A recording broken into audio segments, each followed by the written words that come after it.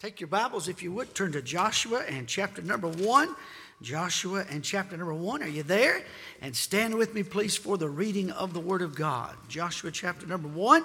And I'm going to begin with verse number 1, and we're going to read responsively down through verse number 9. Joshua chapter number 1, and reading responsively down through verse number 9. Now, after the death of Moses, the servant of the Lord, it came to pass that the Lord spake unto Joshua, the son of Nun, Moses' minister, saying, Moses, my servant, is dead. Now therefore arise, go over this Jordan, thou and all this people, unto the land which I do give to them, even to the children of Israel. Every place that the sole of your foot shall tread upon, that have I given unto you, as I said unto Moses. From the wilderness and this Lebanon, even unto the great river, the river Euphrates, all the land of the Hittites, and unto the great sea, toward the going down of the sun, shall be your coast. There shall not any man be able to stand before thee all the days of thy life. As I was with Moses, so I will be with thee. I will not fail thee, nor forsake thee. Be strong and of a good courage. For unto this people shalt thou divide for an inheritance the land which I swear unto their fathers to give them. Only be thou strong and very courageous, that thou mayest observe to do according to all the law which Moses my servant commanded thee. Turn not from it to the right hand or to the left, that thou mayest prosper whithersoever thou goest. This book of the law shall not depart out of thy mouth, but thou shalt meditate therein day and night, that thou mayest observe to do according to all that is written therein. For then shalt thou make thy way prosperous, and then thou shalt have good success. And together on verse 9. Have not I commanded thee? Be strong and of a good courage. Be not afraid, neither be thou dismayed. For the Lord thy God is with thee, whithersoever thou goest. You likely have heard in the news in recent days a phrase being chanted, quoted by those who position themselves as enemies of the nation of Israel. It is derived from the Word of God. We read it in verse number 4. From the wilderness and this Lebanon, even unto the great river, the river Euphrates, all the land of the Hittites, and unto the great sea, toward the going down of the sun, shall be your coast. Perhaps you've heard the phrase, from the river to the sea, even spoken in the halls of Congress by elected officials. It is a phrase used by the enemies of God's chosen people. And if the sworn enemies of God's chosen, by the way, they don't make any bones about it. They make no bones about it. There's no two-state solution. The enemies of God won't be satisfied until they push the nation of Israel into the Mediterranean Sea. They don't want peace. They want the annihilation of God's people. And that is not a new hatred, dear friend. Satan hates God, and a hatred for God's people and God's chosen people, the nation of Israel, of whom we read right here in Joshua, are not in fellowship with their God. As a nation as a whole right now, they're estranged from their God. But if your child is away from you, that doesn't mean you don't still love them. And God still has a plan for the nation of Israel. And so I want to take this chant, and I want to take this little phrase, from the river to the sea. I want to give it a spiritual application tonight. Because let me tell you something. The same enemy that liked to push the nation of Israel out of the promised land, the ancient promised land. And they, by the way, they just have a little piece of what was theirs. You get a map sometime and look at the Euphrates River. the mountains of Lebanon, the southern desert, the Euphrates, over to the Mediterranean Sea. And you see, there's a lot of that land that's unclaimed. But the part of it that they do have, they like to push them right into the Mediterranean Sea. And it kind of tells you something. Your enemies would like to do the same thing tonight to you in your Christian life. They really would. Let's talk about it tonight, from the river to the sea. Father, please, through the power of your Holy Spirit, oh, God, help us to see. We have real enemies, but we have a greater God. And I pray, God, you'll give us encouragement, hope tonight, and some courage, of which we read a moment ago. I pray, and as a result, victory in our Christian life. In Jesus' name, amen. Thank you, and you may be seated. 20 times altogether you find the phrase land of milk and honey in the Bible. We find it in Exodus chapter number 3, where God promised that to his people. I read it to you. God has come to Moses and saying, Moses, I want you to go and lead my people out. And the Lord said, I have surely seen the affliction of my people which are in Egypt, and have heard their cry by reason of their taskmasters, for I know their sorrow. And I am come down to deliver them out of the hand of the Egyptians, and to bring them out of that land unto a good land, and a large, unto a land flowing with milk and honey. Amen. Flowing with milk and honey. And that speaks of abundance and of blessing to you and to I. We read about it in the book of Leviticus and chapter number 20. You shall not walk in the manners of the nation which I cast out before you, for they committed all these things. Therefore I abhorred them. But I have said unto you, ye shall inherit their land, and I will give it unto you to possess it, a land that floweth with milk and honey. I am the Lord your God, which have separated you from other people. We read about it in Deuteronomy. We read about it in Numbers. But we read about in Numbers, go to Numbers 32. I want you to see this one. Numbers 32. This is the little section of Scripture. Brother Hamilton wrote a song from this text, and we've enjoyed that. But Reuben and Gad were right at the promised land. And they got satisfied, got complacent. And here's what they said in Numbers 32. Now the children of Reuben and the children of Gad had a very great multitude of cattle. And when they saw the land of Jazer and the land of Gilead, that behold, the place was a place for cattle. The children of Gad, the children of Reuben came and spake unto Moses, and to Eleazar the priest, and unto the princes of the congregation, saying, and they named these cities, verse 4, even the country which the Lord smote before the congregation is a land for cattle, and thy servants have cattle. Wherefore, said they, if we have found grace in thy sight, let this land be given unto thy servants for possession, and bring us not over Jordan. Bring us not over Jordan. Now, in the Bible, the land of Egypt represents a life of bondage. Can I tell you something, my dear friend? People talk about freedom. I want to get out from under all these rules. I want to get out from under my parents' thumb. I want to get out of this. I got to go to church. I want to be free. Now, let me tell you something. The devil's a liar. Freedom is the right to do what is right to do. Amen? That's freedom. And you say, well, I can make my own choices. Yes, you can. But as we said, you can make your choices, but your choices make you. You don't get to choose the consequences of your choices. You can choose, but you can't choose the consequences. And sin always brings bondage. Sin always brings bondage. And young people, listen to me carefully. You will not be the exception. You won't be the exception. And so Egypt in the Bible is a type of the lost man, unsaved, under the bondage and shackle of sin. But we have the Red Sea. When God came and told Moses, go down to Pharaoh and tell him, let my people go. It took 10 plagues. The final plague being the death angel. And we have the beautiful Passover story given first there. A beautiful picture of Christ, the Lamb of God, our Passover lamb. And they left Egypt and they came to the Red Sea. And boy, they were in a tight spot. And the Red Sea on one side and the Egyptian army in hot pursuit on the other side. And God told Moses, use that old rod. He lifted that rod. And God parted the Red Sea. Amen. And the nation of Israel walked over on dry ground. And the Red Sea is a picture of salvation. What can wash away my sin? Nothing but the Red Sea. Amen. Nothing but the blood of Jesus Christ. Amen.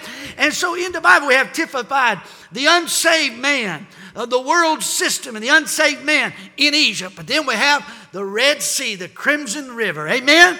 And we can be washed and we can be saved and we can come out of Egypt. Amen. How many glad you're not in Egypt anymore? I'm glad I'm not in Egypt anymore. From Egypt then and crossing of the Red Sea, as you know, there was some wandering. Sadly, a lack of faith caused the nation of Israel to have to wander for 40 years total in the wilderness. They learned some valuable lessons there about dependence on God, and God certainly sustained his people. But that wasn't what God had promised him. God didn't say, I'm bringing you out of Egypt so you can wander around for 40 years. He said, no, I brought you out of Egypt so I could take you into a land of promise. Sadly, many Christians, that's where they are, pictured in the wilderness. They're just wandering around as a believer. Not yet have they claimed the fullness of inheritance that God has for them. And we could call that a victory, a life of victory in the Christian life. Victorious Christian living. When you cross the Jordan River over into the land of promise. So I'm glad you got, how many of you saved? Say amen. You say, not in Egypt anymore. Thank God for the Red Sea, the blood of Christ. We crossed the Red Sea and we're saved. Now then we're headed to the promised land. By the way, it was an 11-day journey from the Red Sea to the border of the promised land. And it took them 40 years to get there. Actually, they got there first, and what happened? They got scared, they got afraid, they turned back and wandered, but they finally got back 40 years later. Amen? And Joshua would be the one to lead them across that Jordan River. And just as God had parted the Red Sea those 4 decades before, God did another miracle and parted the Jordan River. And the nation of Israel walked across once more with a magnificent display of God's power into the promised land. You and I tonight have been saved out of Egypt by crossing the Red Sea through the blood of Christ. We too have been in the wilderness, and some of us too long in the wilderness. And God is calling us to cross the Jordan over into the promised land to claim our inheritance and enjoy what God has prepared for us. Amen. I don't know about you. I don't want to lead a defeated Christian life. I want to lead a victorious Christian life. Amen. That's what I want. And I know that's what you want. I have a question for you. Have you claimed your inheritance as a Christian? Have you received all that God has for you in the Christian life? I have a long sermon tonight. It's 3 points. 82 subpoints under each point. But no, I have 3 points. Here's my first point. We can have as much of our spiritual inheritance as we can take. We can have as much of our spiritual inheritance as we can take. Do you know what God had told the man of God? He said, every place the sole of your foot touches, I have given that to you. Amen? Now go out there and get it. Go out there and get it. Have you received the answers to prayer that God has in store for you? I've heard a little story told and retold how one day we might get to heaven, and God open up a treasure house for us and show us wonderful things inside. And we may ask, what are those treasures there? And he may say to us, those are the things I had in store for you that I wanted to give you while you were on earth, but you never asked me for them. You have not. Why? Because you what? Ask not. Have you received the answers to prayer? Have you received the spiritual power that is available to you? Ye shall receive power. After that, the Holy Ghost is come upon you, and ye shall be witnesses unto me, the Lord promised his people. Be not drunk with wine wherein is excess, but be filled with the Spirit. Hey, the fullness of the Spirit is available for you and I. Have you received the fullness of God's Spirit? Do you walk in spiritual power, or are you anemic against the enemies that we face in the promised land? How about victory over sin? Thanks be to God, which giveth us the victory through our Lord Jesus Christ, the Bible says. It is not God's will for us, like Reuben and Gad, to become complacent and sit on that side of the Jordan River. That is not God. God didn't save us out of Egypt to encamp just inside a life of victory. He saved us not only to cross the Red Sea, salvation, but for us to cross the Jordan River. I said we can have as much of God and our spiritual inheritance as we can take. You open to Joshua 1, look at verse 3. Every place that the sole of your foot shall tread upon, that have I given unto you. Can I tell you something, my dear friend? Listen, the Christian life is to us what the promised land was to the nation of Israel of old. It is a land that flows with the milk of God's mercy and with the honey of God's grace and the milk of victory and the honey of power and the milk of joy and the honey of rejoicing. Hey, we got some grapes here. Good night. Takes two men to carry a cluster of God's joy. And we got pomegranates of rejoicing as big as basketballs in the victorious Christian life. How come God's people aren't happy? How come God's people aren't rejoicing? Have we left some inheritance unclaimed tonight? God saved us out of Egypt to bring us into the promised land. And by the way, listen, I'm all for getting folks saved. You know that I am. I'm all for soul winning. I'm all for reaching everybody we can. But listen, God didn't just save us to keep us out of hell. God saved us out of Egypt and unto himself. God wants us to live a victorious life. Romans 6:4, therefore we are buried with him by baptism into death, that like as Christ was raised up from the dead, so we also should walk in newness of life.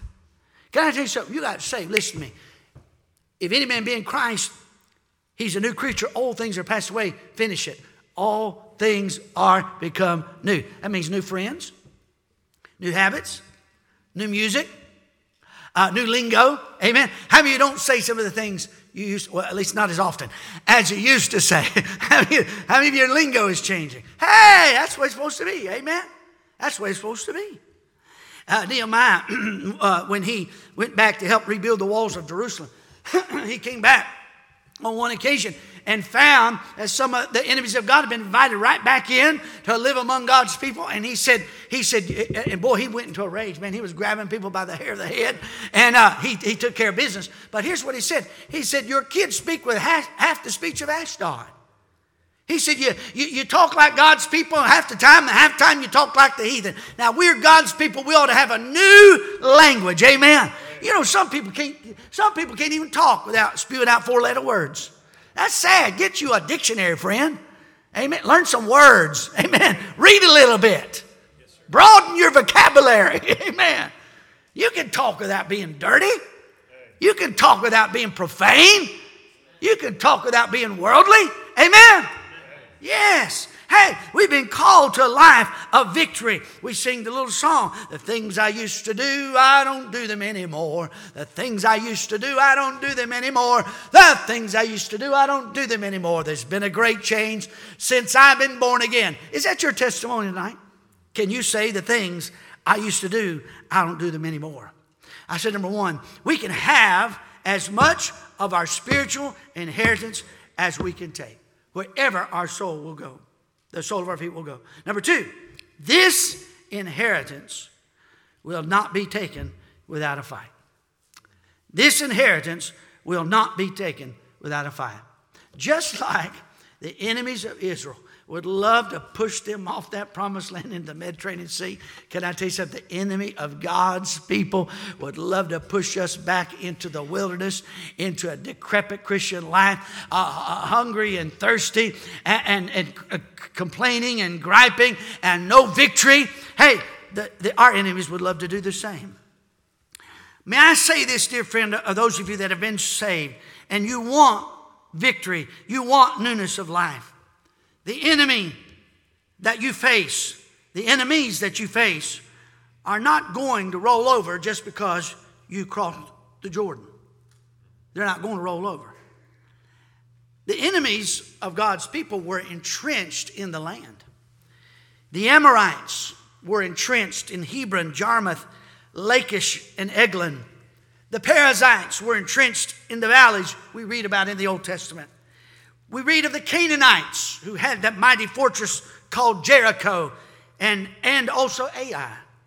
We read of the Jebusites who laid claim to what became the capital city of Jerusalem, but they first resided there. The Anakims were in the mountain where Caleb would one day make his home. They were entrenched.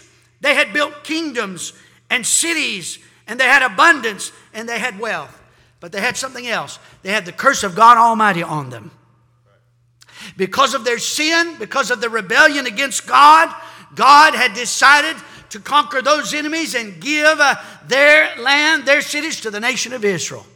Can I tell you something mighty different? Listen, some of the enemies, we look at enemies oftentimes as completely negative. But God uses enemies, first of all, to build us, to build our faith, and to bring honor and glory to His life. Did you ever think about this? You can't be a victorious Christian if you don't have a fight. You can't be a victory if you don't have a foe. You can't be a champion if you don't have a fight. And God has called us to a victorious life. Proverbs 13:22 says, the wealth of the sinner is laid up for the just. You remember when the nation of Israel left Egypt?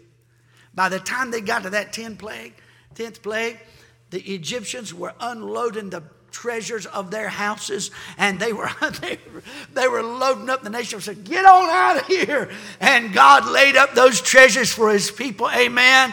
That sustained them. And can I tell you something? God wants to do the same for you and I. Who are some of these enemies that will keep you from a victorious Christian life? How about your temper? How about old anger? How are we going to be our best for the Lord? How are we going to claim the promised land that God has given us if we don't get victory over our temper? The Bible said, be ye angry and sin not. Now, that's not a sin to be angry, but it's a sin to let your anger control you. Amen? The Bible said several times that God is slow to anger. God wants us to be angry against sin. He's angry against sin. But God does not want us to be controlled by anger. Amen? And some of you may have that temper, and you may have that attitude and that furrowed brow, and maybe that's the way you live as a Christian. Well, I got news for you. Why don't you just get the sword, sort of like David. He hasted a sword one day, cut off a giant's head, giant named Goliath. Why don't you hoist a sword and cut off that temper? Amen? And claim what God has given you. Do you really think God wants you to go through the rest of your Christian life with an attitude? Do you now? I don't think so. Amen. Man, that's not sweet. That's not honey. How about bitterness? How about bitterness? Many a Christian have an enemy of bitterness that's keeping them from claiming all that God has for them. I'm talking about an unwillingness to forgive. I'm talking about Matthew 18 parable of the man that owed this great debt. And he went to his creditor, and the creditor had every right to put him in a debtor's prison, a massive amount of money. And he said, please, he fell down and said, please have mercy on me, and I'll do everything. I'll pay you back somehow, some way. And the man found mercy, a huge sum of money that he owed. He walked out there with a smile on his face, having received what an incredible gift of forgiveness of his debt, and walked down the street and found a man that owed him a few pennies. Grabbed him by the neck and said, I want my pennies. And the man said, I just don't have them right now.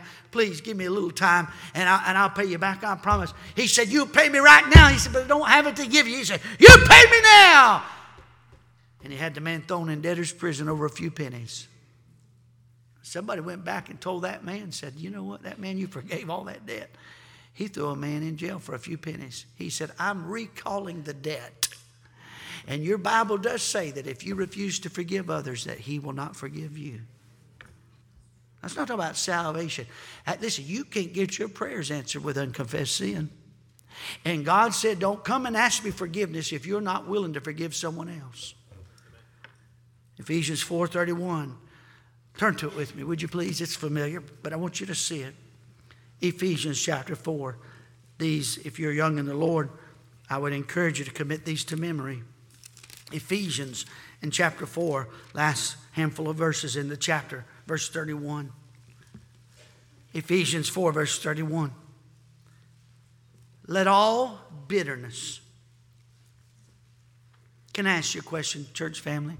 Aren't you tired of that bad taste in your mouth? Aren't you tired of that bad taste in your mouth? That grudge, that disdain. I just don't like that person. Aren't you tired of that taste in your mouth? Let all bitterness and wrath, that's deep-seated, and anger and clamor, that's getting in an uproar, and evil speaking, trashing somebody else, talking bad about somebody, be put away from you with all malice. Malice is behavior intended to hurt someone else, to hurt their reputation in particular. Be put away from you with all malice. Throw that out too. Oh, it's so tender, it's so sweet. Read it with me. And be ye kind one to another, tender-hearted, forgiving one another, even as God, for Christ's sake, hath forgiven you. You know God wants us kind. He wants us tender. He wants us forgiving. He says, I don't know if I can forgive. Well, don't you think if God the Father could forgive us for Jesus' sake, maybe we could forgive each other for Jesus' sake? Amen. How about worldly ambition?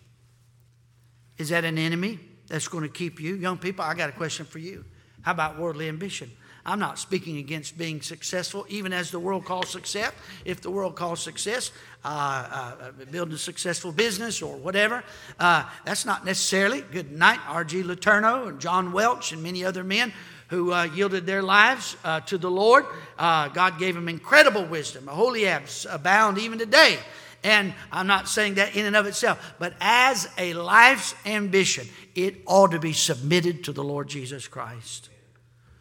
Saul wanted to be known as the man who stamped out Christianity, but God turned that around, didn't he? Amen. And think about Bruce Fry giving his testimony up here. How that he was always on the cusp of hitting it big. And then later on when God saved his soul, he said, thank God I didn't get caught up fully in that world. And God used it to save his soul. Dear brother's been here a couple of times and went on to play in the NBA. And I was visiting him in his home. And he's telling me a little about that. He didn't get saved till he's in his 30s.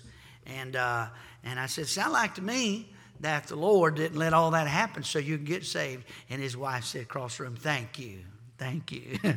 And can I tell you something, my dear friend? Listen, worldly ambition. There's nothing wrong with being successful. Good night. Abraham and Isaac and Jacob and Daniel and many of God's choicest servants were incredible men of means. I'm not speaking against that, but I'm speaking about that, loving that more than you love the will of God. Amen. You ought to be willing to give every bit of it at a moment's notice if God asks you to do something for Him. Worldly ambition is the enemy of some. Some will never reach their potential for God. Never lay up treasures in heaven because they're chasing mammon, chasing the dollar bill their whole life. How about the enemy of rebellion?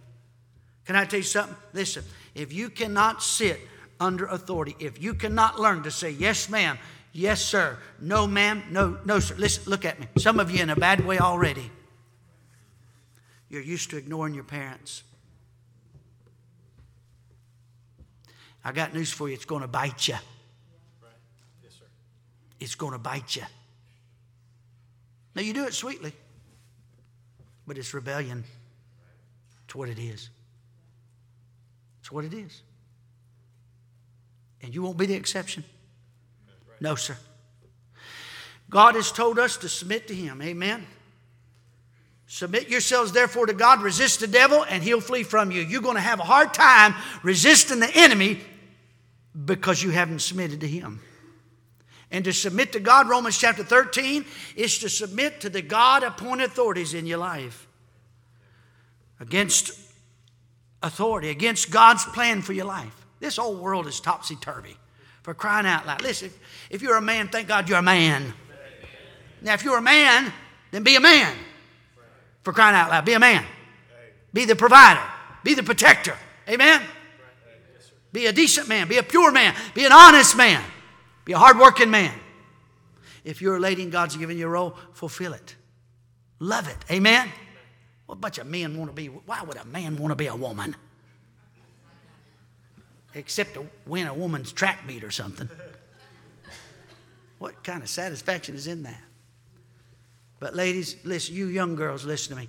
Listen, you aspire to be a servant and a helper. God made you such an, and listen, that's what God made. That's how God suited you. Listen, we men would be so pathetic without you ladies. You ladies are saying you like that, don't you? We would. We are. We're pathetic.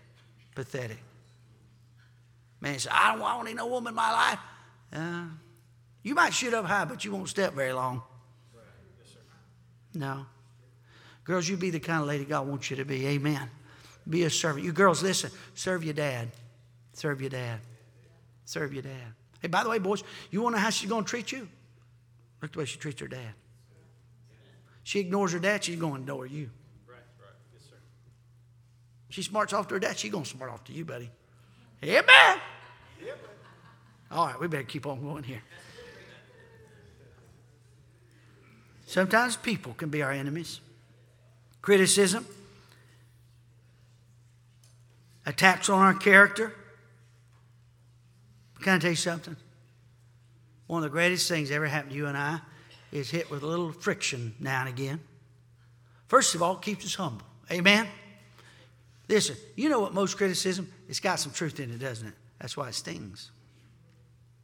Don't disregard criticism out of hand. You consider it. Amen? Now, don't shrink at it. But if somebody points a finger at you, you ought to at least think about what they said, because there's probably some truth in it. Amen? And it's good for us once in a while to hear somebody else's perspective of our own life. Amen? And we have a high opinion of ourselves for the most part. How about the old devil? He's an enemy, right? You think the devil's going to give up? You think the devil said, well, they crossed the Jordan. Well, I guess I'll just sit on my hands the rest of the No. The devil's going to be after you. And John 8:44 says he's a liar and the father of lies. And those fiery darts that Ephesians talks about are his lies. And he's going to come after you. And I'm telling you, you're going to have to listen. You have to get in this book. Remember the victory that we read about there a while ago? And Joshua, take the land, be strong.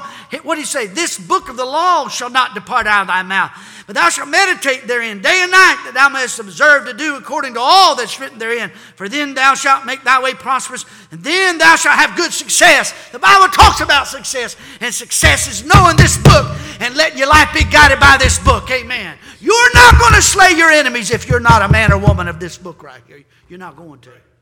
You might have some success as the world calls success, but you'll find out that's a hollow success. A truly successful life and a victorious life is when somebody gets this book right here, and it might be read on the cover, but it's not just read on the outside, it's read on the inside. Amen. And studied and wept over. The old devil comes along and says to you, God's not really good. But if you're a man of the book, you know that truly God is good. The devil comes along and says, God doesn't love you. But if you're a woman of the book, you know that he loves us with an everlasting love. The old devil comes to you and say, yeah, you know, your father betrayed you and God's like your father.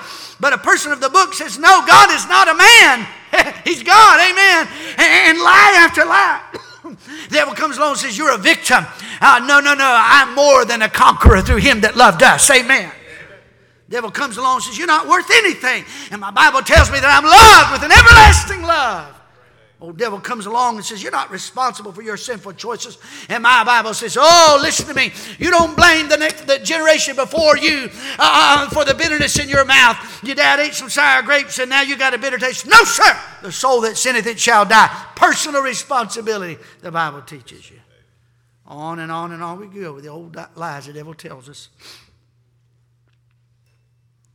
How about the carnal flesh? Romans chapter 7. Let's wind her down. Romans chapter 7. Boy, you talk about an enemy. The devil's an enemy. Boy, he wants to push us back into the sea. But we got a bigger enemy than the devil to worry about. And it's the one we look at in the mirror every day, isn't it? Yes, sir. Public enemy number one in my Christian life and yours is myself, my old flesh. Paul said it this way, verse 14 of Romans 7, for we know that the law is spiritual, but I am carnal, sold under sin. For that which I do, I allow not. For what I would, that do I not. But what I hate, that do I. If then I do that which I would not, I consent unto the law that it is good. Now then it is no more I that do it, but sin, or my sin nature, if you will, that dwelleth in me. For I know, and buddy, you better know this about yourself too. I know that in me, that is in my flesh, dwelleth no good thing. Which is why, listen, which is why you and I ought never trust our flesh. Amen. In my flesh dwelleth no good thing. For to will is present with me. The want to is there. But how to perform that which is good I find not. For the good that I would, that I intend to do, I do not. But the evil which I would not, that I do. Now if I do that I would not, it is no more I that do it, but sin that dwelleth in me. I find then a law that when I would do good, evil is present with me. For I delight in the law of God after the inward man. But I see another law in my members, warring against the law of my mind, and bringing me into captivity to the law of sin which is in my members. Oh, wretched man that I am, who shall deliver me from the body of this death? Here it comes. I thank God through Jesus Christ our Lord. Amen. Yes, we can have victory. Turn over to 1 Corinthians. You're in Romans. The next book is 1 Corinthians. And go right to the end of it, to chapter number 15. Can I tell you something, my dear friend? As we close, this disdain for the nation of Israel, this anti-Semitism, as we call it in our modern culture, is blatant. I understand at least one of those presidents of Ivy League University, at least one of them resigned. Every one of them ought to be fired. Can't denounce a hatred for the Jewish people and a desire for them to be annihilated. They can't denounce that. They stumble all over themselves and talk in circles. This hatred for the people of God is not going away. It is going to culminate one day. You and I are leaving at the rapture. Thank God for that. Amen? And a man's going to come on the stage. He's a world leader. He's going to be possessed by Satan himself. He's going to be a man of peace for 3.5 years. He's going to broker a peace deal between all those folks that chant from the river to the sea. He's going to broker a peace deal with all those nations and the nation of Israel. And he's going to set up his authority, and he is going to bring all the nation. It's a crisis. All these folks have disappeared. The world's we have to have a global system. We got to cooperate. All these nations got to quit fighting. We got to come together. There's something against us as a globe, as a planet. Our planet's going to be destroyed, and we got to come together. And he's going to be a slickster, and he's going to be successful, and he's going to gather the nations of the world together. Some of them are going to be a little stubborn about it, but he's going to be able to broker a peace deal. And for 3.5 years, he's going to call the world to join this global cause. And we're going to have a globe, all be at peace. And we're not going to be individual nations. We're going to have all worship together. Every religious value is going to be treated just the same. Nobody's is better than, so we're all coming together in brotherly love. And we're going to get rid of all these different monies. We're all going to have the same money system. And we're going to all have the same governance. And we're all going to have the same religion. And he's going to bring the world together. And after 3.5 years, all those stubborn people who didn't buy into what he was saying, those who got Grandma's Bible that Grandma left after she was raptured out and got born again, and a bunch of them are going to get born again. And they're going to be stubborn. And after 3.5 years, he's going to go in the temple that's been rebuilt in Jerusalem and take a pig and slay it on the altar. And he's going to say, I am your leader. I am your God, and you worship me, or you're going to get your head cut off. And people are going to be hunted down for the last 3.5 years of tribulation. And the nation of Israel is going to be once again going to be hated. And the nation's going to gather around to wipe her off the face of the planet, push her into the Mediterranean Sea. About that time, here comes Jesus. And here come you and I on white horses. Amen. And he's going to deliver his people and set up and rule and reign for 1,000 years in the millennium. Hallelujah. Well, I'm on the winning side. Aren't you glad to be saved tonight? Now, you listen to me very carefully. You're not having any victory apart from Jesus Christ in your Christian life. The nation of Israel has no hope except for their God. And you and I have no hope except for a vibrant relationship with the Lord Jesus Christ. Amen? And he walks with me and he talks with me. And he tells me I'm his own. And if you'll stay close to the Lord, you can have victory in your Christian life. Amen?